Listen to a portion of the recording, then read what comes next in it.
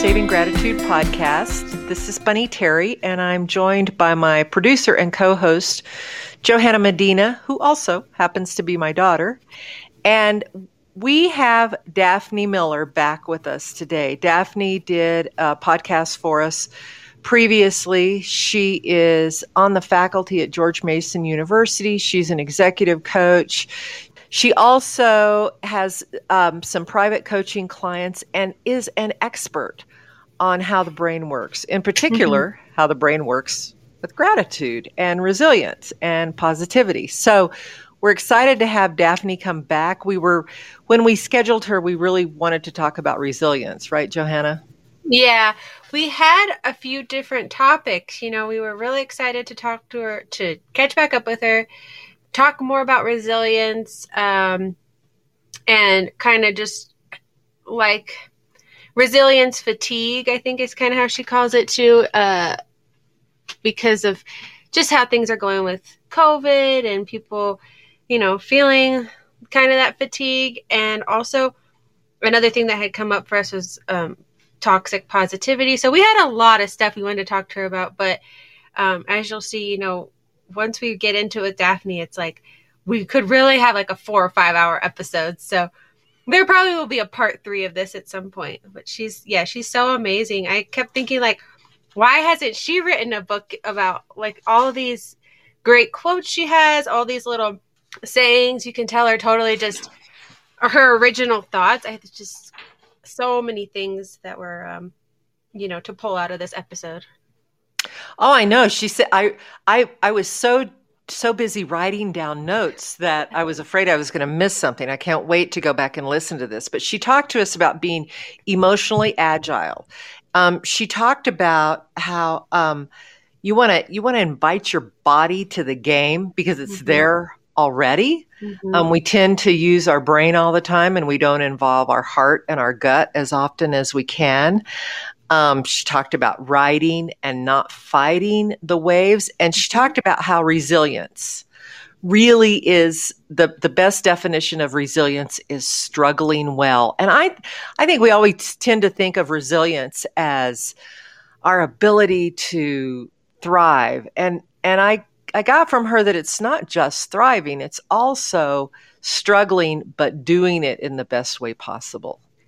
Yeah, definitely. That resilience, it kind of goes back to what she talked about in the first episode. I mean, this is going to be one where you probably really want to go back through the transcript and like pull all those quotes out. But in our first episode with her, she had talked about that like 40% and 60%, like what you're born with and what you can kind of choose to like change or work towards. And a lot of that is wrapped up in resilience too. Like some of that we're born with and some of it we have to kind of cultivate and work at. And, we're starting to see too, just all these pieces from other guests and even the same people coming back again, all kind of wrapping up nicely together, like mindfulness, compassion, so mindfulness, compassion, resilience, we get a lot of people, and gratitude, of course, like a lot of people talking about the same things. So it's really cool to see that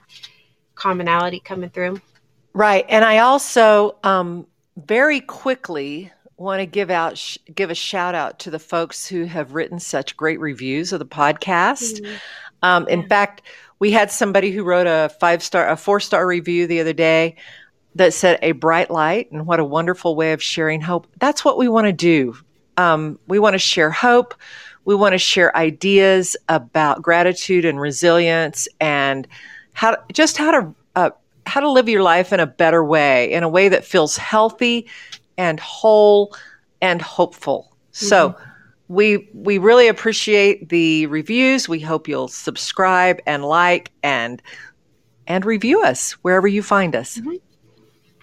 Yeah, and definitely, again, be sure to check those links in the description or on the website, bunnyterry.com. We mentioned, some cool books in this episode that you might want to check out. And then, of course, all of Daphne's information. And I'll just leave, I found my other favorite quote that we didn't mention yet, but from Daphne was that my emotional space doesn't have to move at the speed of the world. That's the one that I wanted to hold on to this week. Oh, so anyway, Daphne's great. You're going to love this one. Yep, you are. Thanks for being here.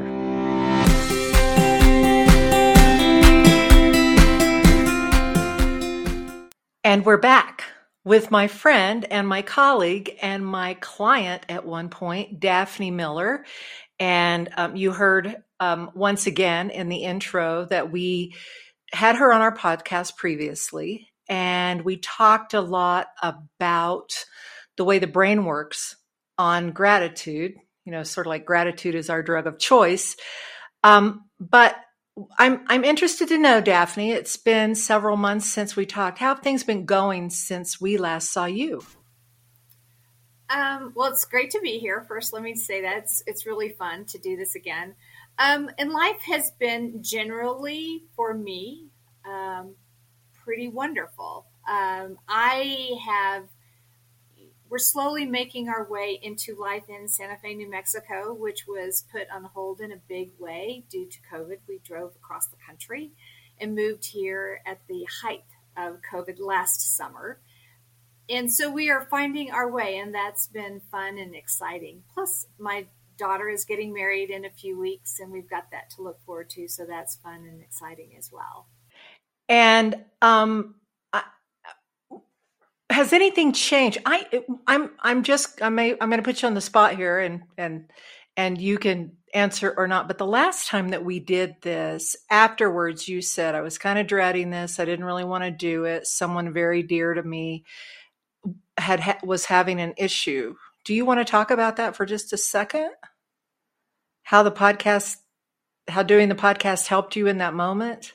Sure. I mean, so that's a really interesting question, and it's something that I was thinking about a little bit.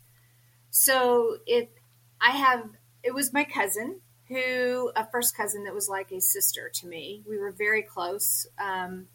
We spent summers together when she was doing her internship work in Texas. When I was just graduating from college, we lived together during 2 different summers, shared a double bed. I mean, we were, learning to find our way in the world as adults, not just as being childhood, having fun together. And she was diagnosed on April 27th with a very serious, fatal neurological disease called Creutzfeldt-Jakob. And from the time that she was diagnosed, which was about the time we were together on our podcast, she died 40 days later.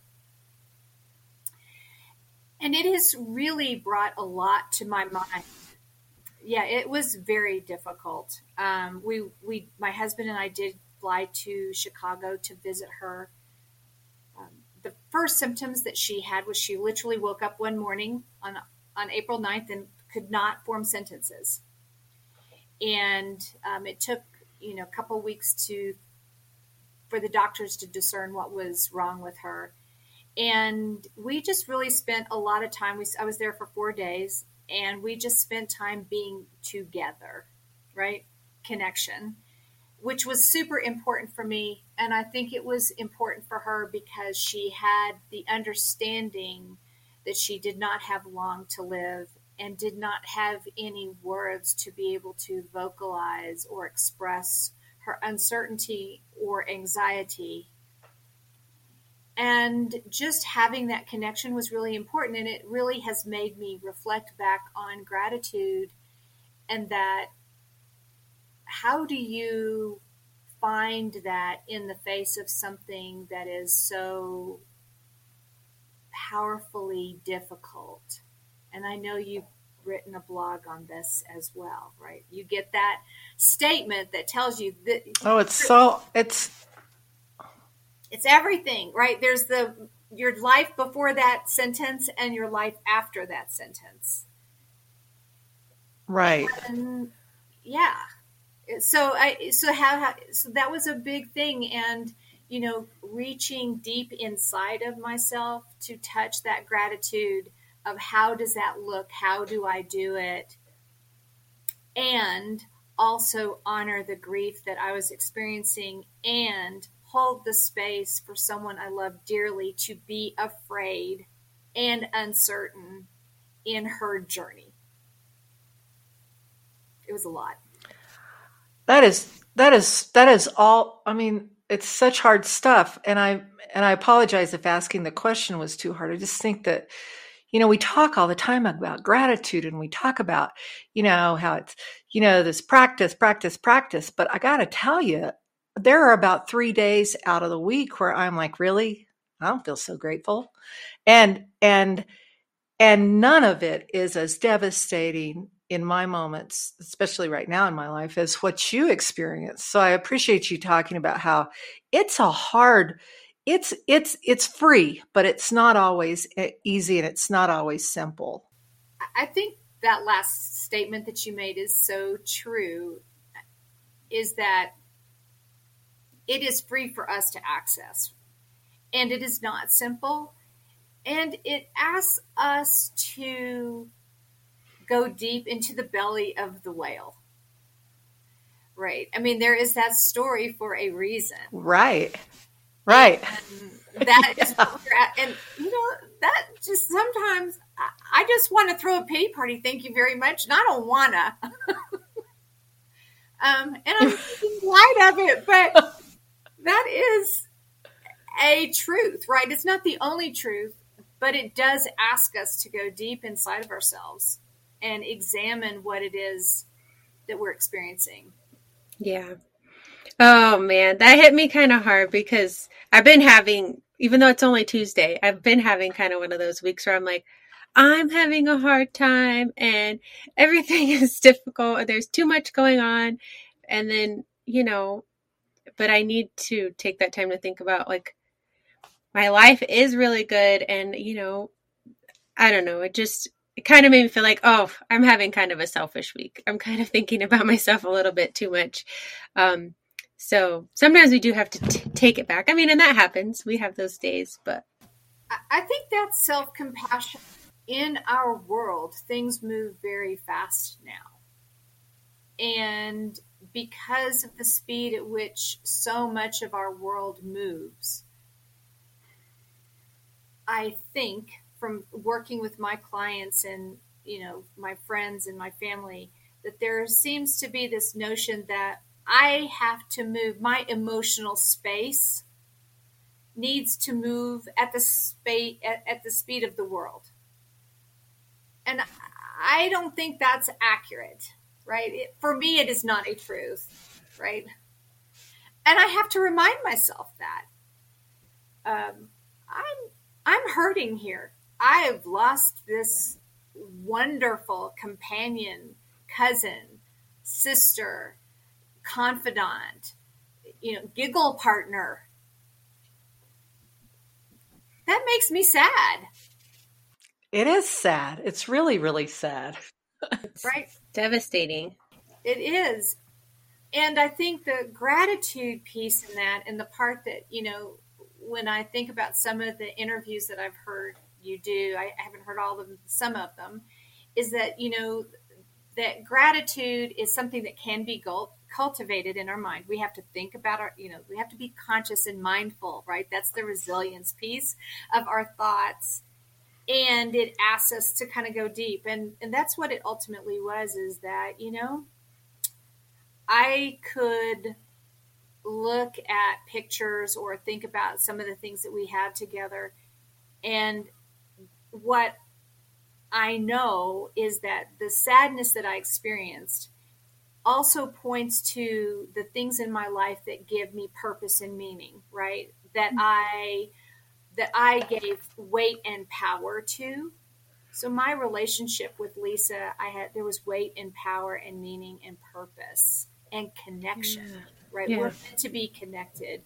Right. And so if I hadn't had all those things with her, I wouldn't have sadness. So I have to honor my sadness first and say, I'm sad because there was something real there. That has not really gone away. She has gone someplace else until I see her again. But I also kind of think she's with me too. And that allows me to really then go, okay, I'm grateful for that, because I learned things in connection, in relationship with her that I would not have had otherwise. Mm-hmm. I wish that our guests, our listeners could see the way that your face sort of changed when you said, but I also think she's kind of with me too, because, I mean, that your heart just seemed to lighten a little bit with that self-assurance that she didn't disappear from your life. Not even close. Not even close. And I think everyone's faith journey and their belief systems sustain them in different ways.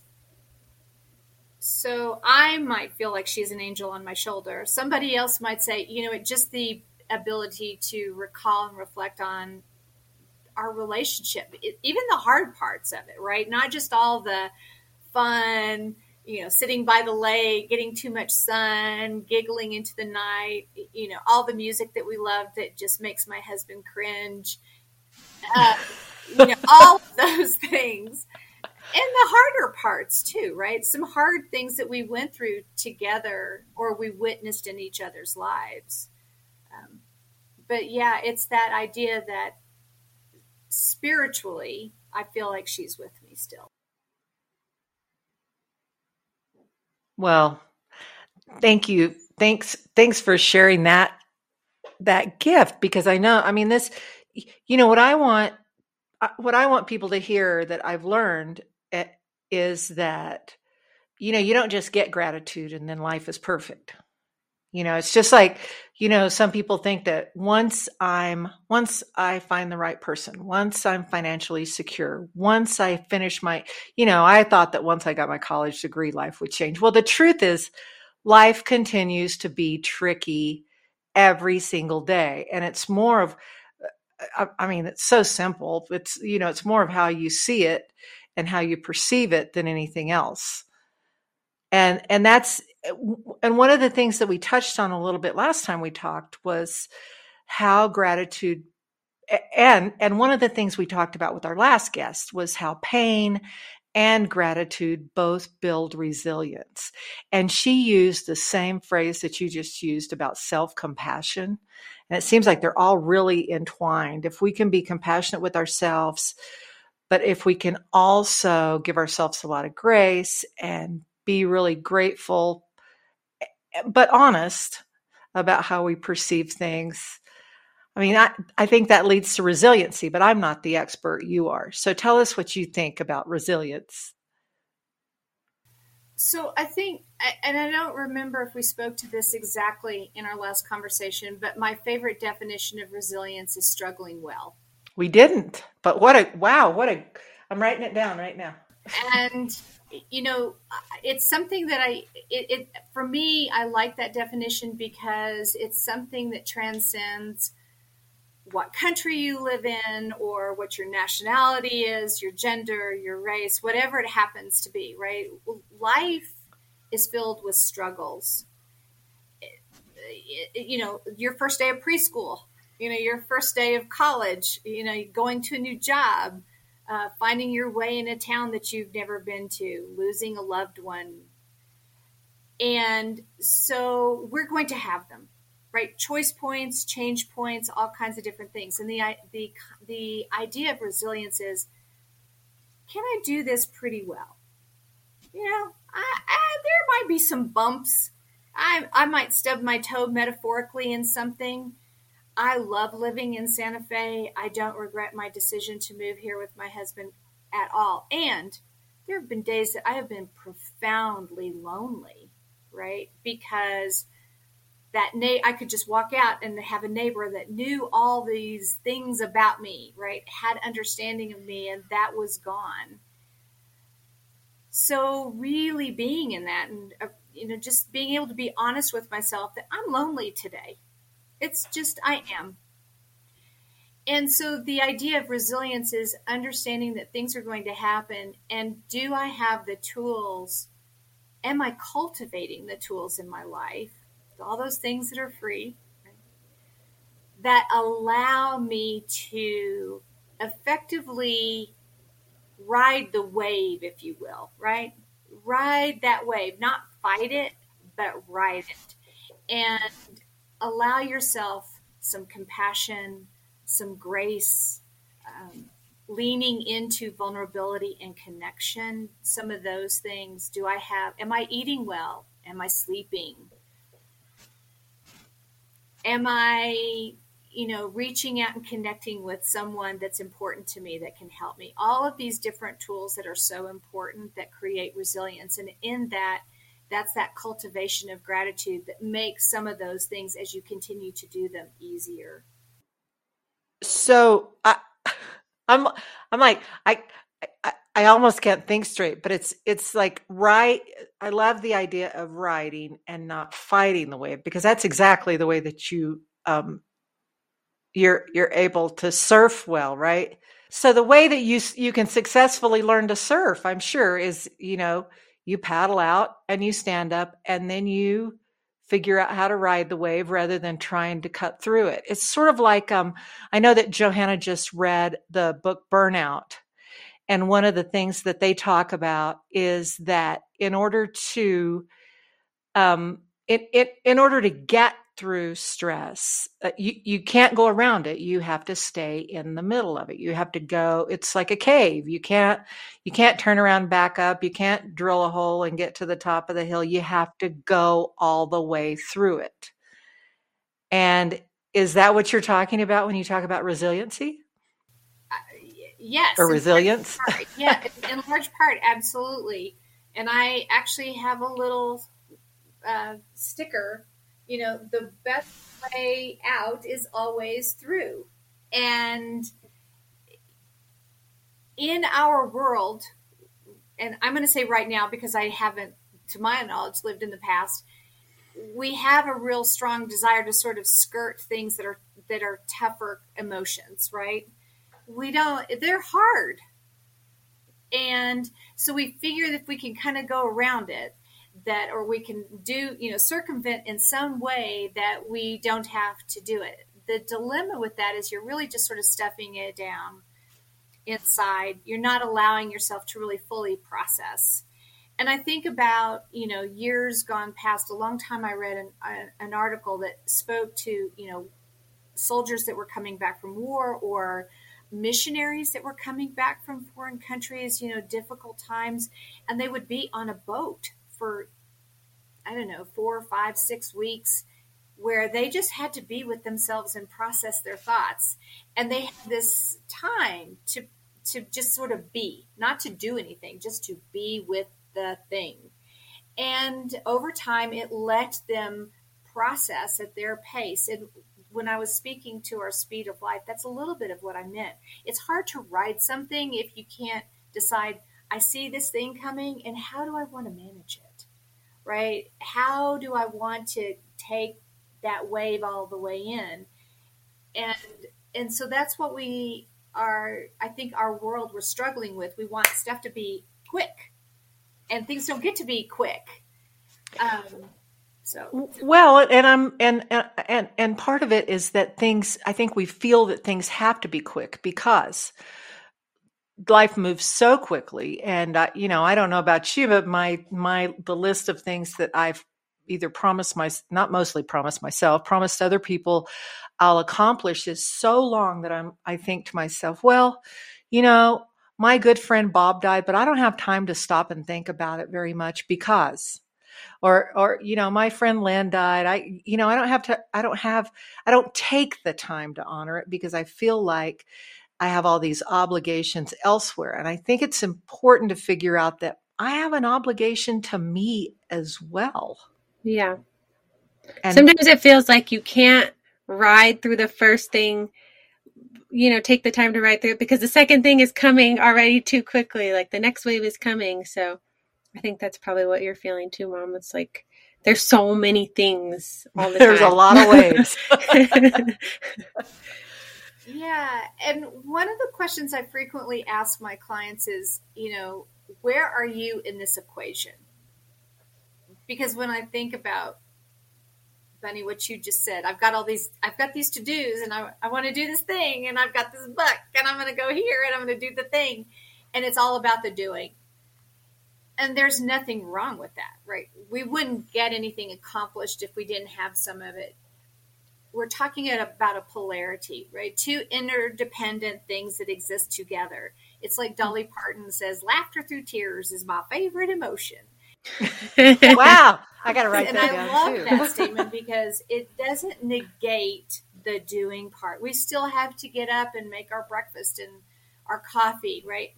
The dilemma is there's a difference between being sad and having all the emotions and finding your gratitude and being depressed. I mean, there's an important distinction of, there's a choice point. Is this the time that I need to find a professional? What we're really talking about are people that are hanging out in a place of, there's some sadness I need to feel. A person that I know well, after my cousin died, and there was a service for her. It was in Chicago. And she said, it's too bad, but at least you got to have a funeral. And that takes me back to a little bit of some of the work that Brene Brown has done, where she calls it the silver lining something, right? That in finding this connection, this kind of goes to some of the emotion piece that you and I have had conversations about, is that just honoring where somebody is, right? That is another way to help them in their resilience and finding their gratitude. Wow, that sounds hard. I don't have words, but you know what? I love you and I'm with you. Yeah, that's like when she talks about the difference between sympathy and empathy, right? Like, you're over there and, well, I guess that sucks for you, but empathy would be like putting yourself in that person's shoes and feeling those hard things that we really don't want to feel. Well, and I would go out on a limb. This is really simple stuff for me, but a lot of people have said to me, well, I don't want to call them.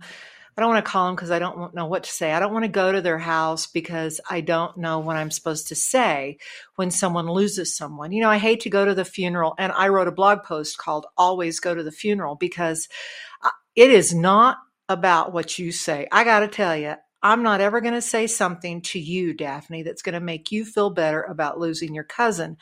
But if I stand next to you and I say, I'm right here, I don't know what else to be except right here, I think that's a big deal. And I don't do it because I have any particular insight. I do it because I was raised that way. And I know how to make a casserole and take it to dinner. And I think that people who step back because they're afraid that they can't be empathetic or sympathetic, either one, who step back and say, well, I don't know what to do, so I'm just going to leave them alone, are missing the point. And the point is that they're going to be grateful that you showed up, not that you said, Johanna did something really hard recently. Her best friend lost her brother. And it wasn't easy to load up and go to Eastern New Mexico with her baby and go to that service. But I was so proud that, she didn't know what to say. She just went. And I did that because you taught me to do that. It's like, well, if you don't know what to do, just go. And I think that kind of gets to, when you are afraid of an emotion of being with somebody, right? There is an instinct frequently that I have to fix it, right? There's this sense of responsibility that if I'm going to be in the presence of somebody that's had a difficult diagnosis, or the brother of a best friend has passed, which, by extension probably means that she had a great relationship with this person, right? I mean, there's a lot of complicated feelings there. And people often think they have to fix, and it's really not about fixing. And this is an important piece of resilience, right? It's just about, I say that so cavalierly. It is about creating connection, right? I am going to go and hold a space for someone to feel the way they need to feel in that moment, to let them process it, to honor them, to provide some grace in this time that's so confusing, so that they can work through it. They can struggle well.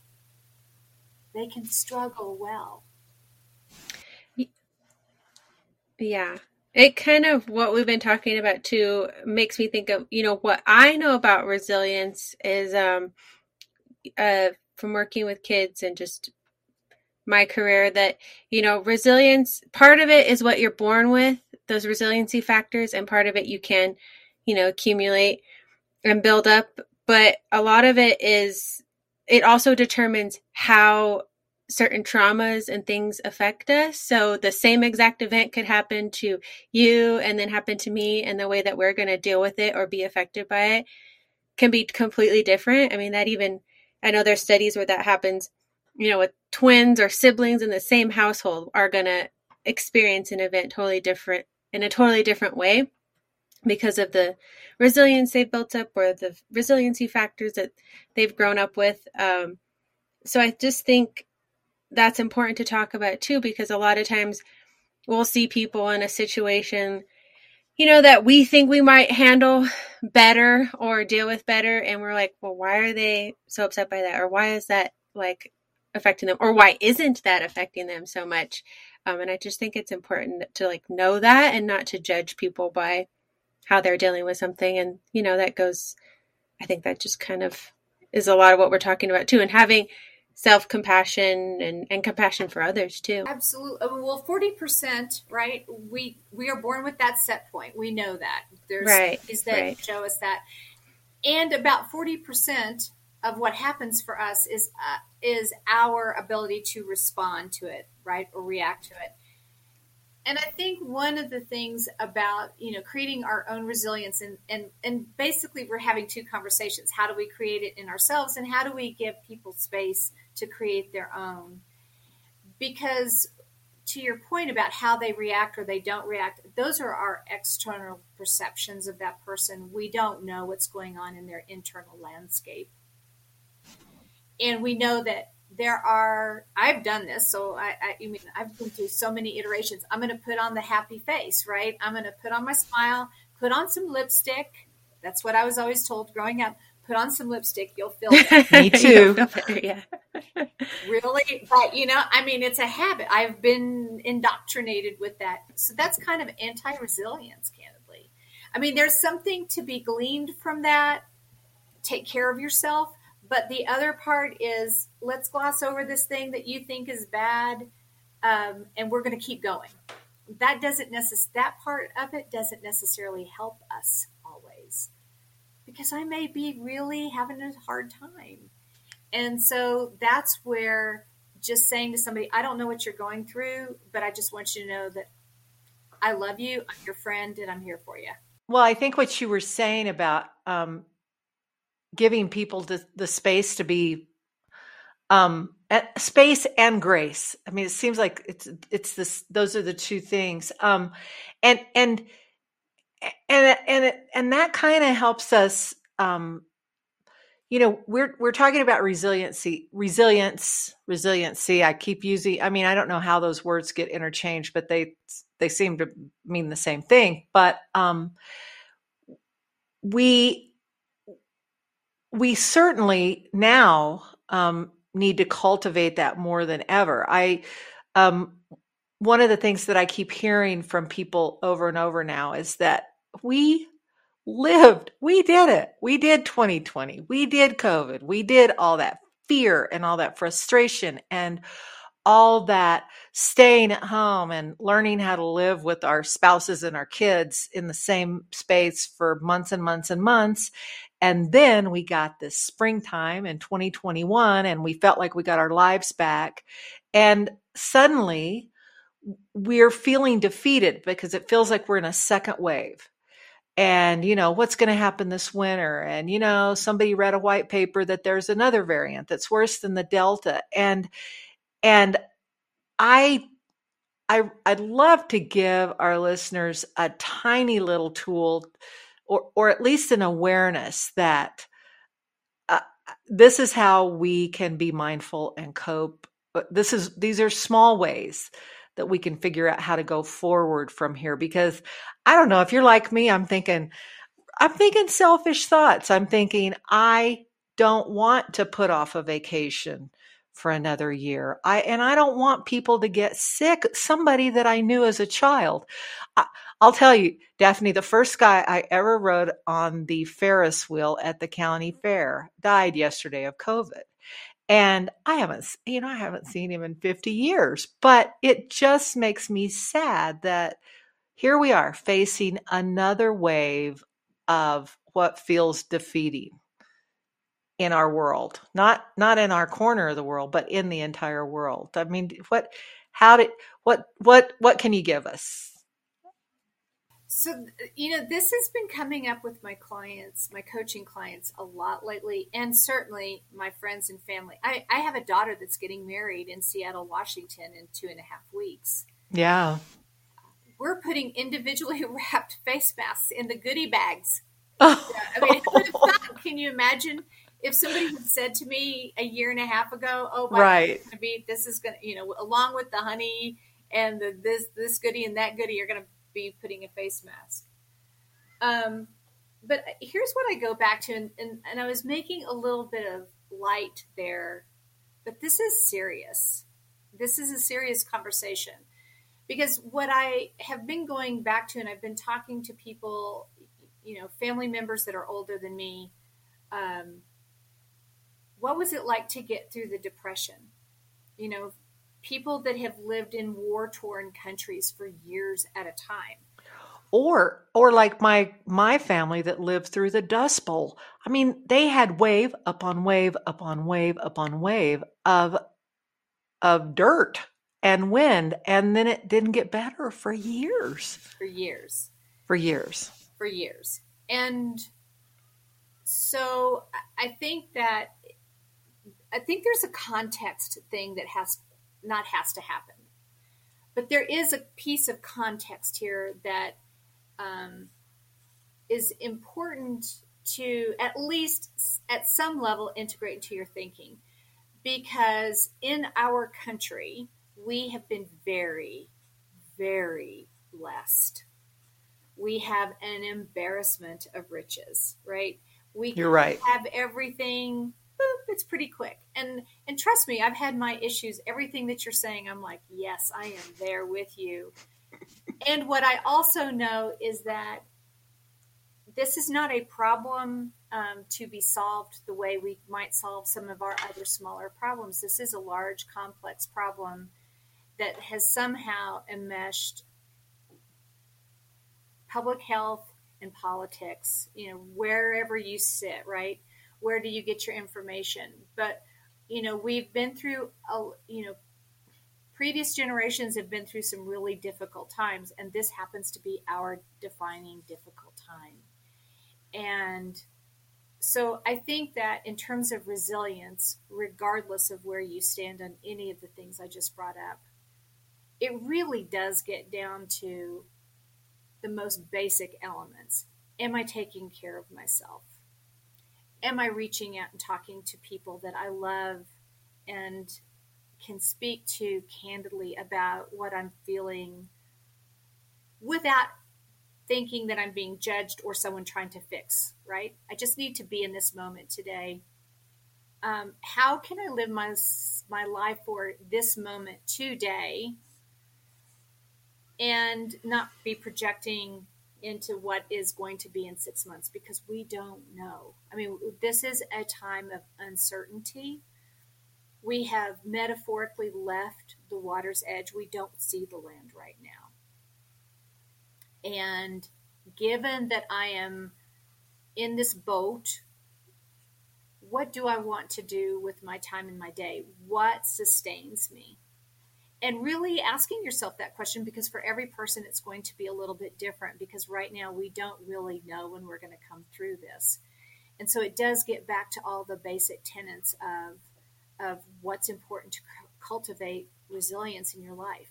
Your faith, your spirituality, maybe it's religion, taking care of yourself, counting your blessings, connecting with people that are important to you, take walking and being outside and, soaking up nature, all of these really basic things that can feel like they're just such throwaway activities, and they're not. I also think, and I think this is important, is that it's really some people who are more introverted perhaps are managing this in a way that is much more difficult for more extroverted people. My son is very extroverted. He lives by himself. This has been really hard. And that's where that grace and compassion for others that, it's been hard for me maybe, but for others, they've taken it in a much more devastating, difficult way just because they're more extroverted or they're single or they're, who knows what the story is. They've lost their best friend. They've lost somebody to COVID. And really asking yourself, what does it mean to extend that person grace and my willingness to stand with them without a solution, just to be with them. And it may be long distance, right? And that's a super long-winded answer, and I apologize for that, but I think all of those components are part of it. No, and I think it's important. And I also, I love how you said we've left the water's edge. I mean, we can't see the land. We don't know where the end is. We don't know what's going to happen. And so it reminds me, that when I was sick, and the very first day that we went to see the oncologist, and I wrote about it in the book, we went by the church and my pastor said a prayer, and he didn't say all the things that all the Baptist preachers in my past had said, which was, we pray for healing, and he didn't put his hand on me and say, God, heal this person. He said, put blinders on her so that she can only see the one thing in front of her. And it was so powerful. It really, in it, I think that should be another book, is only see the one thing in front of you, because projecting, and, I'm involved with the Cancer Foundation, and we spend a lot of time talking about, well, do we get to have a virtual or an in-person event next February, which funds a huge portion of our budget and our operating expenses. And I just sometimes think, you know what? Here's what's in front of us. First, we've got to gather the items. Then we've got to set the deadlines. Then if we have to pivot in the middle of it, then we have to pivot. But at the moment, we only need to do the next thing in front of us. And that was such a hard lesson for me, because I wanted to think about, well, what happens if I die next year? What happens if I don't get to see my grandchild? What happens if I don't get to see Johanna graduate from college? There was this space taken up in my head by projecting. And you know what? None of that stuff happened. I didn't die. Here I am. So those things we worry about aren't the things that happen. You're right. I wonder what the percentage is. Yeah. I guess the biggest thing is we want some certainty. We want answers, right? And that's sort of what you're speaking to. And in many ways, pre-COVID, we thought we had some certainty and we thought we had answers.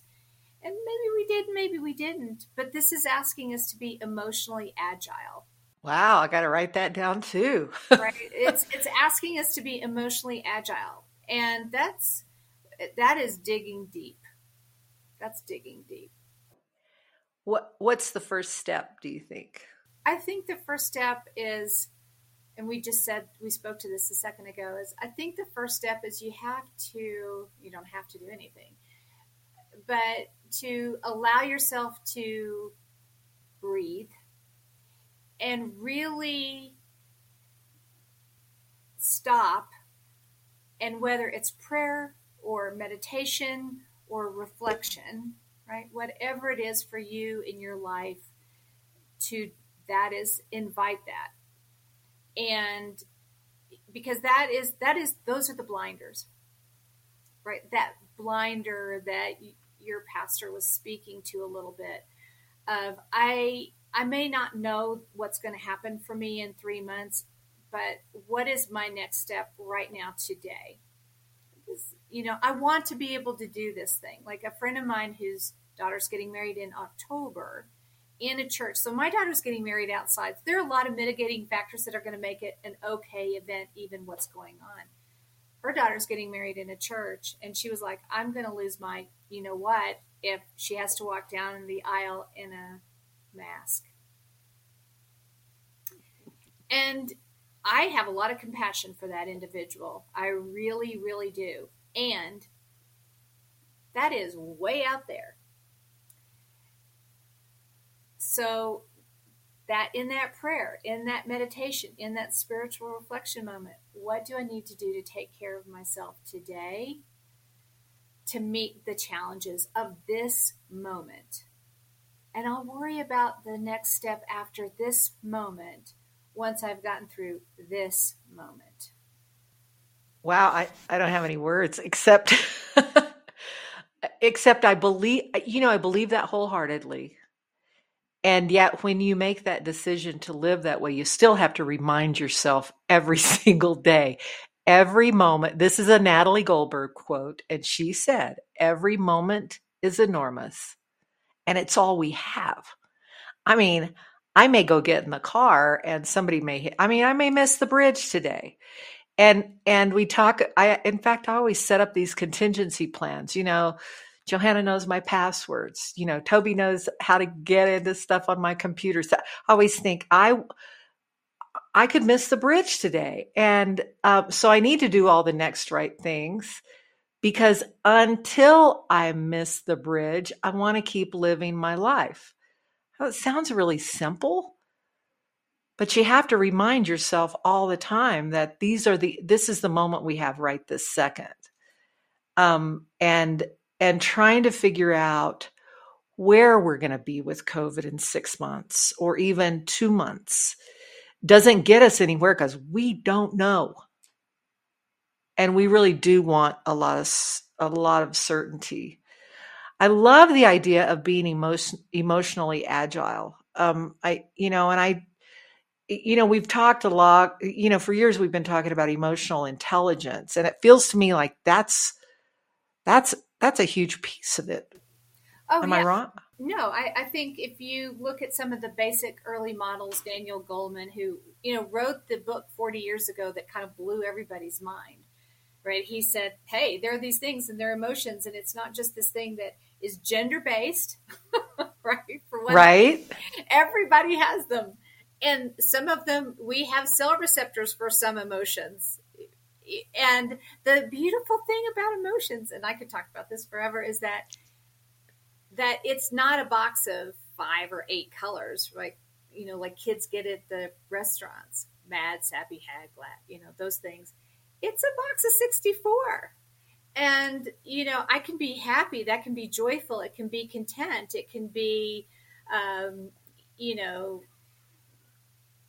balanced for me. I can also be angry, has different kinds of things. And so, being able, I think we spoke to this briefly, is creating your language for emotions. It allows you to have that agility, because if you can begin to recognize that, this emotion isn't a pure anger thing, right? I have a cocktail. So if you think about something like a first big event in your life, getting married, buying a car, buying a house, any of those things, you may be super excited about it. Maybe like, whoa, somebody finds out that they're pregnant, and they're also like, what? Right. So you go, right. And what happening at the same time? So it's cocktails, right? It's like these crazy cocktails. And I think that that's part of why going back to your breath and the prayer or the meditation is so important, because that gives you the space in this moment to say, you know what, I'm uncertain, but I'm disappointed about, because I'm going to miss something, a family reunion that I haven't never missed in my life, and I'm angry. And so that's my cocktail today. That is my cocktail. And so given that that's my cocktail, what do I want to invite into my life? What do I want to do to shift my perspective? There are a lot of different kinds of questions that you can ask yourself to be intentional. It goes back to the mindfulness, right? So that you can be resilient. And I don't think and I could be wrong because this feels like something I've learned really late in life. I don't think that people get that they can invite specific things into their life, and they don't have to have, I mean, you don't have to accept every single thought that comes into your mind. Well, and I hope you don't. No kidding. They're thoughts, right? No kidding. They're just thoughts. They're just thoughts. Yeah, for sure. And it's a practice, right? And it's an intentional thing that takes some space. And the rewards are fantastic if you're willing. The rewards are really amazing. It doesn't take away all the pain, but it gives you so much more space. It opens up your dance floor, right? It gives you so much more space to maneuver with these things. Because literally, and that's what I always take it to. Have you ever bought a house? Have you ever found out you're pregnant? Have you ever, think about that excitement and that joy and that excitement. And then you're like, oh, I don't know how to fix plumbing, or I don't know what's a carburetor? All those silly things that kind of pop up. They're just emotional feelings. Man, Daphne, you need to write a new book with all these quotes in them and your know. sayings, because they're like light bulb. Right. They're so good. I mean, when you said it opens up your dance floor and gives you room to maneuver, I thought, what? That's another one of those things I've got to put it on my mirror so I can read it in the morning. But I remember when I read Eat, Pray, Love for the first time, and she talked about how she had learned that her mind was a safe harbor and that she was only going to let ships come into that harbor that nourished her and that improved her life and that weren't defeating. So, the ship of self-defeat, or the ship of anger from somebody else that she didn't have to accept. She was like, they're not coming. They're not staying in my harbor. And I thought that's a really good visual for me, because I work in a world and you work in a world. We all live in a world where there's a whole lot of stuff going on outside of our head that we don't have to. I mean, certainly it's gonna filter through, and we can recognize that. We talked about this last time. You can certainly recognize those thoughts. You don't have to wallow in them. And I'm probably not saying this as eloquently as either you or Johanna would say, because you're so much more well trained in this, but they don't have to control our perspective. They're just there. Everything is a choice point. It's hard to believe. Hard to believe. It's hard to believe sometimes, right? But I have a choice in everything. I may not like the circumstance of what COVID is bringing to me right now. In fact, I will tell you personally, I'm really irritated. Me? So that's another emotion, right? I'm irritated. Right. And then the choice point becomes for me, okay, I can be irritated, and what do I want to do with that? And, ask this irritation, what are you trying to tell me? And maybe it's that, I need to get myself outside and walk around my block, which for me is almost a mile. So maybe that's what I just need to do. And I have a choice. And that is often, I think, we could do a whole podcast on that, right? You hear people say all the time, but I don't have a choice in this.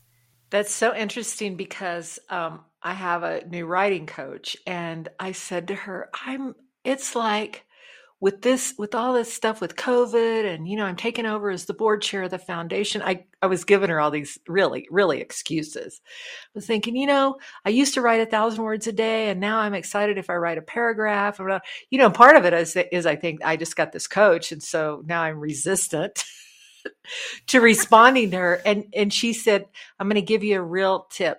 This is my best tip. Just do something. Go for a walk. She said, it's astounding what will happen if you get up and move around. And if you can't go for a walk, if you live in a place where you can't go for a walk, get up and stretch. Get up and breathe. Do a thing besides sitting and thinking, I don't have a choice. Is that oversimplification? No. In fact, so I did some work with a somatic coach to add to my practice, and that means understanding and using your body, which is she's speaking to, right? And there was this great little thing that I use that I learned from Stuart Heller that I've used with clients, individuals, and I do it in leadership organizational cohorts. And I like it because you can say it quietly like a prayer, or you can say it, on your way up an elevator, walking and whatever. I have legs and feet. I have arms and hands. I have a spine and head, and I breathe. And I think what that speaks to, you can do it like for a second, you can do it for 5 minutes. It's really portable is the way I would say it. But it speaks to what your writing coach was telling you, is that we get really caught up in our minds, in our heads, like we're in this little loop thing. And inviting your body to the game, so big, right? There's another one of those phrases, inviting your body to the game. Because it's there anyway. Well, and our last podcast guest talked about, she was in a car accident where she found herself in a burning car and broke most of the bones on the right side of her body. And she's now a somatic coach. And she says that part of her gratitude practice is to wake up every morning and start at the tip of her feet and say to her toes, "Thank you so much." She said, and sometimes it takes 4 seconds and sometimes it takes 10 minutes to go through my body. And you raised your hand. Is that something that you do? And I take walks where look at what our bodies do for us. I know. We hug each other. We cook meals. We write emails. We go on walks. And many things that our bodies do, we don't even think about. And so it's a gift that we've been given to utilize in pursuit and cultivation of our resilience.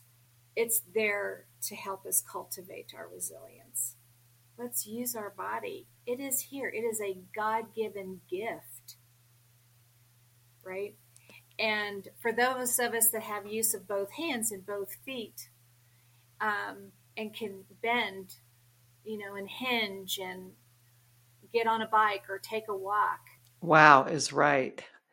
And I'm going to use that. Invite your body to the game. It's there already. Quit. Just stop being. I'm going to say that to myself. I have to stop being in my head all the time. Yeah. And that's what we're talking about, is coping with uncertainty is what COVID is. There's a lot of other ways to talk about it, but it's coping with uncertainty. And so what is it that allows me to cope in such a way that I'm struggling well, that I'm cultivating my resilience, that I'm feeling, in fact, I was listening to a woman who teaches yoga classes on the Peloton app the other day, and she was talking about filling yourself up while you're pouring yourself out, which I was like, wow, that's not anything I could have ever thought up on my own, but that's a little bit of what we're speaking to specifically with COVID, is we have to be conscious about filling ourselves up because we are pouring. It just takes, it's just hard. I want to get on a plane and go visit my son who now lives in New York City. I don't feel comfortable doing that. And I'm like, ressin'.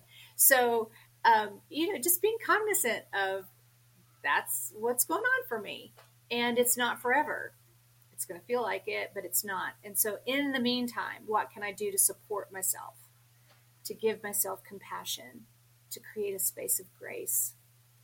And to struggle well. Wow. Well, now we're going to have you back so that we can talk more about emotions and being emotionally agile. But Daphne, thank you so much for, we packed a lot in here, but I love the idea of filling yourself up while you're pouring yourself out, because we all tend to give a lot of ourselves away without refilling. So there's a lot of takeaways here. can I just thank you? It's so amazing again to talk to you. And we are going to go on that walk soon. Yeah, I know. I keep looking at your pictures, and I just want to say thank you, because these are the things that I love to speak to and to share with the world. This is my purpose and mission, and it's a joy. Thank you, Daphne. Well, thank you so much. Yeah, we'll do it again. That's all we've got today, friends. I want to thank you for joining the Life Saving Gratitude podcast with your host, Bunny Terry, that's me, and my producer and assistant, Johanna Medina. We feel like we're in the business of sharing the stories that save us, and we hope you'll share as well by letting your friends and family know about the podcast. Follow and like us wherever you listen, and please take the time to leave a review. Whether it's a stellar comment or a suggestion, we are open to suggestions all the time. Also, follow us on Instagram at Life Saving Gratitude Pod. You can also follow me personally at Bunny Terry Santa Fe. You can sign up at my website at bunnyterry.com to receive weekly emails about how to become the ultimate gratitude nerd. Thanks so much for checking in.